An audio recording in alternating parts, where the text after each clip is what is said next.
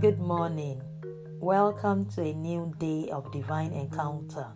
Our strength for today, 8th April, is Song of Solomon, chapter 2, verse 10 to 11. I'm reading the New King James Version, and it reads, "My beloved spoke and said to me, Rise up, my love, my fair one, and come away. For lo, the winter is past, the rain is over and gone." End of reading. Jesus is calling you out of your hiding to look beyond the darkness and walk with Him into His light. Lord, I love you.